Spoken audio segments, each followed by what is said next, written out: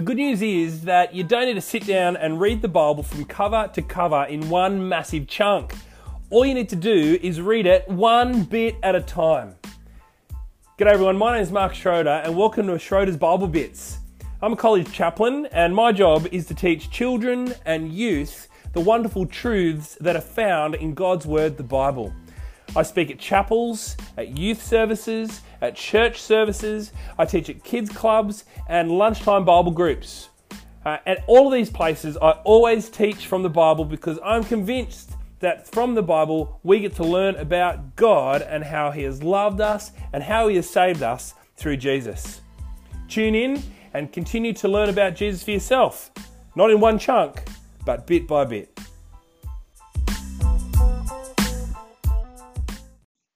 Hello everyone and welcome back to another podcast.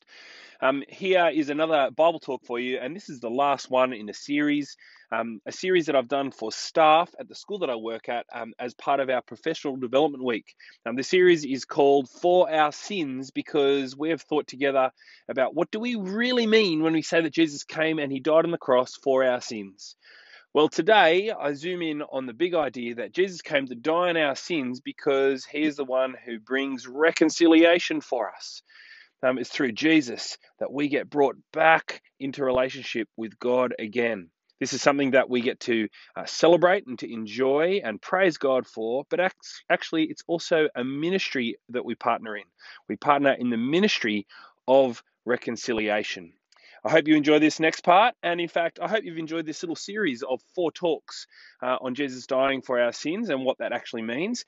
If you've got a question or if you want to contribute to some of the conversation, drop me a line. You can either leave a message on the Anchor app or contact me on Twitter, and I'd love to hear from you and to continue to think together with you about these wonderful truths in the Bible. Anyway, here we go. The next talk, talk number 4, Jesus died for our sins to bring reconciliation. Good morning, everybody, and welcome to our last Bible study on this theme called For Our Sins. To start off today, I'm going to jump straight into a Bible reading from Genesis chapter 3. So open up your Bible to Genesis chapter 3. I haven't printed that for you there, but even if it's a familiar reading, I want to encourage you to have it open with you as we look at it this morning. So Genesis chapter 3. Now the serpent was more crafty than any of the wild animals the Lord God had made. He said to the woman, "Did God really say you must not eat from any tree in the garden?" The woman said to the serpent, "We may eat fruit from the trees in the garden, but God did say you must not eat fruit from the tree that's in the middle of the garden, and you must not touch it, or you will die." "You will not certainly die," the serpent said to the woman, "for God knows that when you eat from it, your eyes will be opened, and you will be like God, knowing good and evil." When the woman saw that the fruit of the tree was good for food and pleasing to the eye, and also desirable for gaining wisdom, she took some and she ate it. She also gave some to her husband who was with her, and he ate it. Then the eyes of both of them were opened, and they realized that they were naked, so they sewed fig leaves together and made coverings for themselves. Then the man and his wife heard the sound of the Lord God as he was walking in the garden in the cool of the day, and they hid from the Lord God among the trees of the garden. But the Lord God called to the man, "Where are you?" He answered, "I heard you in the garden, and I was afraid because I was naked, and so I hid." And he said, "Who told you that you were naked? Have you eaten from the tree that I commanded you not to eat from?" The man said, "The woman you put here with me, she gave me some fruit from the tree, and I ate it." Then the Lord God said to the woman, "What is this you have done?" The woman said, "The serpent deceived me, and so I ate." So the Lord God said to the woman, "Because you have done this, cursed are you above all livestock and all wild animals. You will crawl on your belly and you will eat dust all the days of your life, and I will put enmity between you and the woman, and between your offspring and hers. He will crush your head and you will strike his heel." To the woman he said, "I will make your pains in childbearing very severe. With painful labour you will give birth to children. Your desire will be for your husband, and he will rule over you." To Adam he said, "Because you listened to your wife and ate fruit from the tree about which I commanded you, you must not eat from it. Cursed is the ground because of you. Through painful toil you will eat food from it all the days of your life. It will produce thorns and thistles for you, and you will eat the plants of the field. By the sweat of your brow you will eat food until you return to the ground, since from it you are taken, for dust you are, and to dust you will return." Adam named his wife Eve because she would become the mother of all the living. The Lord God made garments of skin for Adam and Eve, his wife, and clothed them. And the Lord God said, "The man has now become like one of us, knowing good and evil. He must not be allowed to reach out his hand and take also from the tree of life and eat and live forever." So the Lord God banished him from the Garden of Eden to work the ground from which he'd been taken. After he drove the man out, he placed on the east side of the Garden of Eden cherubim and a flaming sword flashing back and forth to guard the way to the tree of life. Here's this moment of the Bible, right? Like it's so familiar to us. Genesis chapter 3, the fall of man. And it's this familiar moment and terrifying moment, really, where everything just goes wrong. We know the story very well about this moment where humans completely disregard the word of truth and the word of life from God, and instead they choose to believe the lie. And so as a result, they receive the curse of death. It's in this one moment here in Genesis chapter 3 where we see sin enter creation. And we see sin affect humanity. And so together, all of creation, all of humanity become unfit for the holy presence of God. Did you see that? That's what happens there at the end of Genesis chapter 3. Have a look again at verses 22 to 24 of chapter 3. And notice the separation from God and how the way to life is completely cut off. You see that the tree, where that is in the garden, the way to that tree is denied. You see there that humans are banished from the garden and God's presence. And we actually see the language. I've been struck by the language as I've thought about this, that humans are driven out from the garden. It's not that God sort of says, "All right, now Adam and Eve, would you please care to leave quietly? There's the door." Now they're driven out. It reminds me of like a stockman on his horse, cracking the whip and getting cattle out of a place and driving them forward. And we notice here that humans are driven out from the garden. We also notice at the end there that there's a warrior angel that is left in place to guard the gates of Eden. As well as that, there's this wicked flaming sword. How cool is it? But it's terrifying at the same time, right? This flaming sword that flashes back and forth. Like, as I think about that, I think about, do you remember the old Prince of Persia on the old Macintosh computers? I remember those as a kid and seeing those swords that flash backwards and forwards and the poor old prince getting just axed on those. This reminds me of that moment. We've got this sword that flashes back and forward, stopping Adam and Eve, stopping anyone from getting to the garden, from getting to God. And so as we see this part of the Bible, we see this tragic tale where access to God is completely denied, where relationship with Him is ruined. And so we see that humans are left estranged from God. They're completely helpless as well to solve the problem, to overcome their curse alone. And we see that they're left deserving of God's wrath. That's death. However, as we see Genesis chapter 3, hopefully you remember what we've been reminded about this week. We've been reminded this week of the incredible work of Jesus, haven't we? The most amazing work, actually, I think, that the world has ever seen. This week, we have read about how Jesus came to be our willing and perfect sacrifice for sin, and so He is our Passover lamb. We have seen how Jesus became man, fully taking on the identity as a man. And so being found as a human and being like us in every way, Jesus was able to come to be our kinsman redeemer. It was by His costly work on the cross that Jesus is able to redeem us, and so now we belong to God. As our atoning sacrifice, we discovered that Jesus has taken the punishment that we deserved, and so God's anger is turned away from us. We've seen how wrath is removed in place of grace. And so now we stand justified before God, just as if I'd never sinned. Although we have quarrelled with God and we've been out of relationship with God, the cause of our quarrel has been removed because sin has been paid for in the death of Jesus. The curse is gone. This curse that we read about in Genesis 3 is over. finally, because of Jesus, we have been brought back into relationship with God again. And the word that we use to describe that being brought back into relationship with God again is the word reconciliation. And that's the focus of our Bible talk today. Jesus came and he died on the cross to make us reconciled with God. And that's what we are. We are reconciled because of Jesus. In fact, this is the ministry of Jesus to us, as Jesus is our mediator, the Bible says.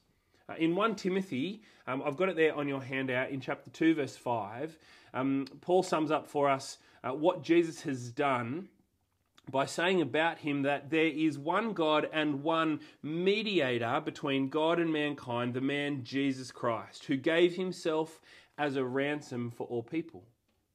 Now, as people who work in a school, we know all about mediation, don't we? I'm looking at you kindergarten teachers.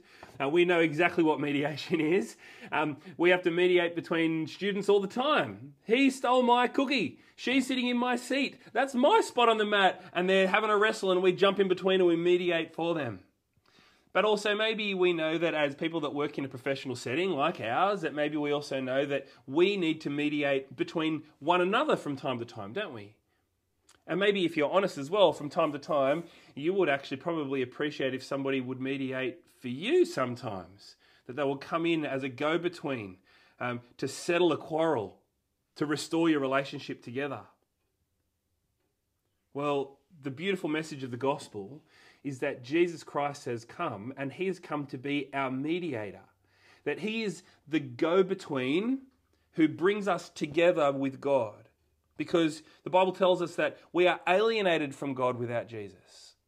The Bible has told us that we are estranged from God without Jesus. Or even to say that we are at war with God without Jesus. Now, normally a mediator would have links with both sides in order to identify with and also to maintain the interests of both parties and to represent each party to the other on the basis of goodwill.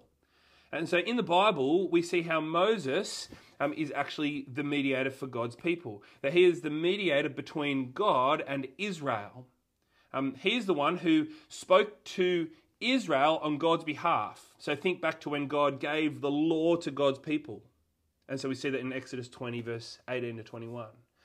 Or when Moses also went and he spoke to God on Israel's behalf for times when Israel had sinned. So you see that in Exodus 32 to 33. And so this ministry of Moses as the mediator is the same sort of ministry that Jesus actually has to us too. Jesus comes as our mediator, the one who dies for us and our sin, and so therefore he is our go-between, the one who makes things right again between us and God, so that we would be reconciled to God again. We would be back in relationship with him. And so we have peace with God because of Jesus. We have peace with God because of Jesus' death, because through Jesus' death, the enmity with God is removed. The sin consequence is gone. And so we are able to be brought back into relationship with God because the curse of our quarrel with God is gone. Sin has been paid for by Jesus completely when he died on the cross. Flick over to your New Testament and look at Romans chapter 5. Romans chapter 5, verse 6 to 11 is what we'll look at. Romans 5, 6 to 11. Romans 5, 6 to 11, it says, "You see, at just the right time, when we were still powerless, Christ died for the ungodly. Very rarely will anyone die for a righteous person, though for a good person someone might possibly dare to die. But God demonstrates his own love for us in this: while we were still sinners, Christ died for us. Since we have now been justified by his blood, how much more shall we be saved from God's wrath through him? For if, while we were God's enemies, we were reconciled to him through the death of his Son, how much more, having been reconciled, shall we be saved through his life? Not only this so, but we also boast in God through our Lord Jesus Christ, through whom we have now received reconciliation. What an incredible reading, right? It's a common one. It's a familiar one. There's some cracking memory verses there, aren't there? But you notice there that at just the right time, Paul says in verse 6, Christ died for us. Christ died for us, the ungodly, the powerless sinners, verse 8. That's who he died for. That's who Jesus came for. We desperately needed him, didn't we? We were God's enemies, Paul reminds us. How amazing that because of God's great love that's demonstrated for us in Jesus dying for us, that we can be reconciled, that we can be brought back to God in relationship with him. Through Jesus, God's wrath has been fully absorbed. It's been completely quenched. In mercy, God the angry judge, Romans reminds us, God the angry judge has sent his Son into the world to bring about the needed reconciliation. As I was reading about this, I stumbled across these words in J.I. Packer's book called Concise Theology. And he quotes Calvin and adds a little bit on the end. And he says that Calvin sums up this idea beautifully by saying, in an inconceivable way, God loved us even when he hated us. Just dwell on that for a moment, that in an inconceivable way, God loved us even when he hated us. And then J.I. Packer continues and says, and his gift to us of the Son as our sin bearer was the fruit of his love. How good is that? It's because of Jesus that humans are back with God again. And our confidence, therefore, is that we will be fully reconciled, verse 10 says. We will be fully reconciled and saved because of Jesus. I hope you can feel the weight of this. I hope you celebrate exactly what Jesus has done for you when he died on the cross. And so as we continue to think about this, flick over in your Bible again to Colossians chapter 1. Colossians chapter 1, we're going to read verse 15, and then I'm going to jump across and continue on reading from verse 19.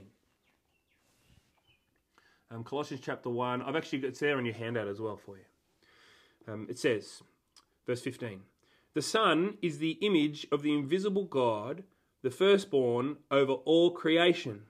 Verse 19, for God was pleased to have all his fullness dwell in him, and through him to reconcile to himself all things, whether things on earth or things in heaven, by making peace through his blood shed on the cross. Once you were alienated from God and were enemies in your minds because of your evil behavior. But now he has reconciled you by Christ's physical body through death to present you holy in his sight, without blemish and free from accusation, if you continue in your faith, established and firm, and do not move from the hope held out in the gospel. This is the gospel you have heard and that has been proclaimed to every creature under heaven, and of which I, Paul, have become a servant. We were alienated, alone, not we little creatures from space, but while we were separated from God and his enemies because of our evil behavior, Paul writes, Jesus came. Paul reminds us that Jesus has come and Jesus has reconciled us again to God. And this is what we mean when we say that Jesus died on the cross for us. Jesus came and he died on the cross for us so that he would be our mediator who would bring us reconciliation. Again, feel the weight of what Jesus has done for you. That he has loved you so much to have sent Jesus for you. This is incredible news. But at the same time, please be stirred up to be active in light of this. See, reconciliation should make us move so that we would continue in our faith. So, yes, peace has been made and we have gone from deserving God's wrath to now receiving God's grace. But we must remember that we have been reconciled with God so that we would be presented to God one day fully as holy and without blemish and without accusation, but Colossians says that that happens if we continue in our faith. Yes, we've been reconciled, but we must continue in these things. So we need to understand that, yes, we have reconciliation with God, and so therefore we need to be in relationship with God. We have a relationship to continue in, don't we? So we ought to actively pursue our relationship with God this day. Every day. We need to continue in Him. Continue in our reconciled relationship by listening to His Word. Read the Bible every day. 5 minutes probably isn't going to cut it every single day. Let's get stuck into God's Word. Let's think about what God is saying to us so we know how to live His holy way. We also need to trust in Him. Trust in Him as we pray. And we need to continue to partner with Him as we proclaim that Jesus is the Saviour who died. In fact, as we think about this partnering idea, that we've got to remember that this is that this proclaiming of the message of Jesus is actually a ministry that we share with all those people who have been reconciled. Have a look at 2 Corinthians chapter 5. In your Bibles, 2 Corinthians chapter 5, verse 17, and thinking about that, yes, we have been reconciled, but we have a ministry together of reconciliation. So, chapter 5, verse 17 to 21. It says, therefore, if anyone is in Christ, the new creation has come. The old is gone, the new is here. All this is from God, who reconciled us to Him through Christ and gave us the ministry of reconciliation. That God was reconciling the world to Himself in Christ, not counting people's sin against them. And He has committed to us the message of reconciliation. We are therefore Christ's ambassadors. And as though God were making His appeal through us, we implore you on Christ's behalf, be reconciled to God. God made Him who had no sin to be sin for us, so that in Him we might become the righteousness of God. Do you see there how for those who've been reconciled, that we have a ministry of reconciliation? We have a message of reconciliation to share with others, that in Christ our sin has been absorbed. It's gone. And so we are able to be right with God again, and we're able to be back in relationship with Him. This is a message not simply to believe in our hearts and to hold personal and dear and precious to ourselves, but this is a message that we need to proclaim as Christ's ambassadors to anyone and everyone else. Rather than believe this stuff and just sit back on our laurels and do nothing, we've got to believe this and tell others what we confidently know. That is, that Jesus died on the cross to save us from our sins and to reconcile us to God. And so, as we apply this, simply we just got to think, are we doing this here at Broughton? Are we taking the opportunity to preach reconciliation? We all have freedom in our school, you know. In this school at Broughton Anglican College, we have freedom to teach about the reconciliation that comes through Jesus' death on the cross. And all of you here, everyone who is a staff member here, is part of this active ministry. And this is a ministry that ought to be eagerly pursued. And as I reflected on this, I give thanks to God, because historically Broughton has been a place where the gospel has permeated everything that we do. We have been great integrators of the gospel in so many ways. And this integration of the gospel in our school is because of faithful Christian people who have been motivated by the gospel so as to open their mouths and share the reconciliation that comes through Jesus Christ. It just doesn't happen. It's got to be actively pursued. People have stepped up here in ministry at Broughton to talk about Jesus. That's how people know about Jesus here, because people are active in ministry. So as I talk about this, as I think about this, I'm thinking and talking about those times when, particularly when the gospel is shared in a special assembly up on the front at stage.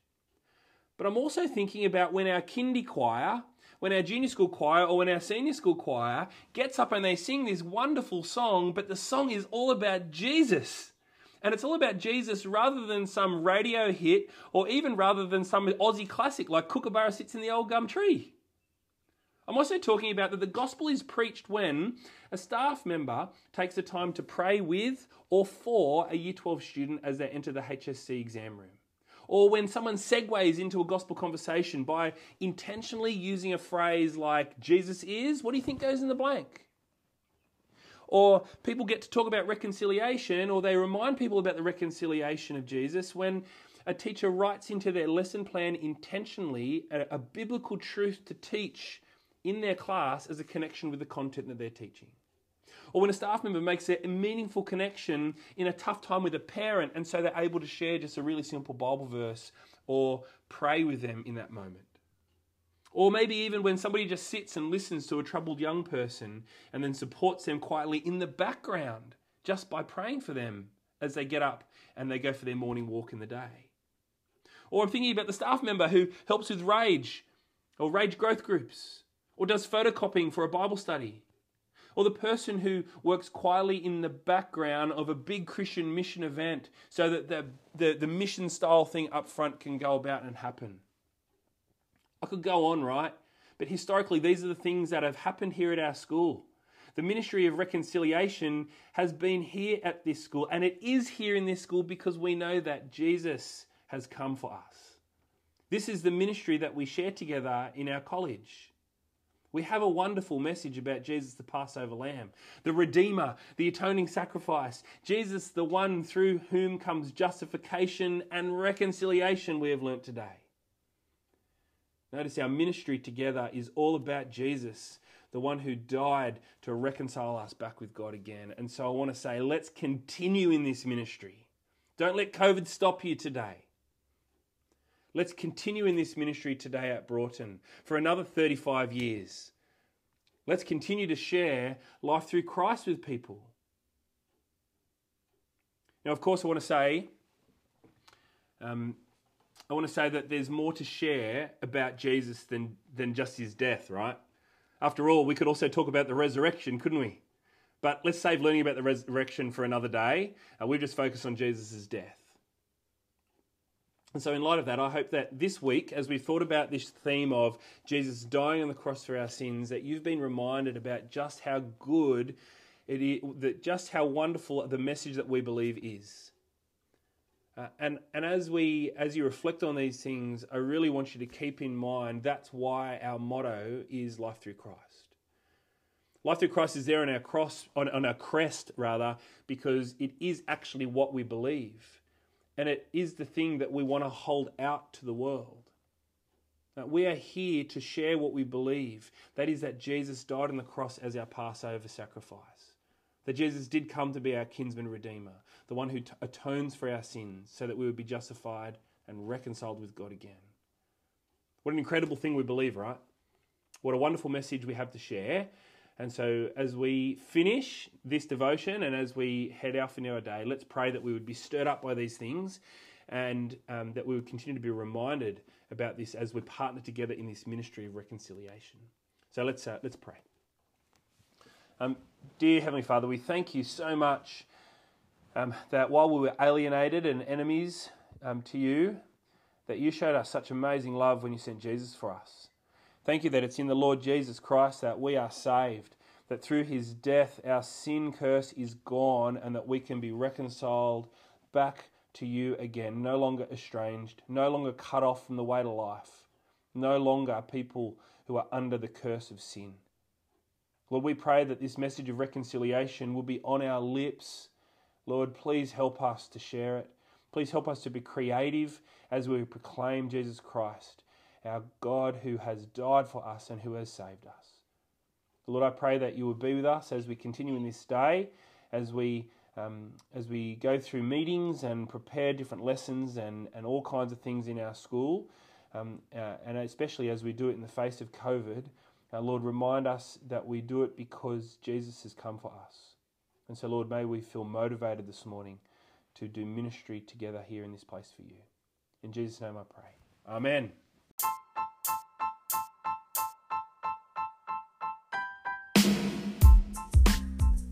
Thanks for listening, everyone. You can get in contact with me via Twitter at MRKSchroeder, or on the Anchor app, you can actually leave a voice message. I'd love you to do that, and I might include it in the next podcast. Catch you later.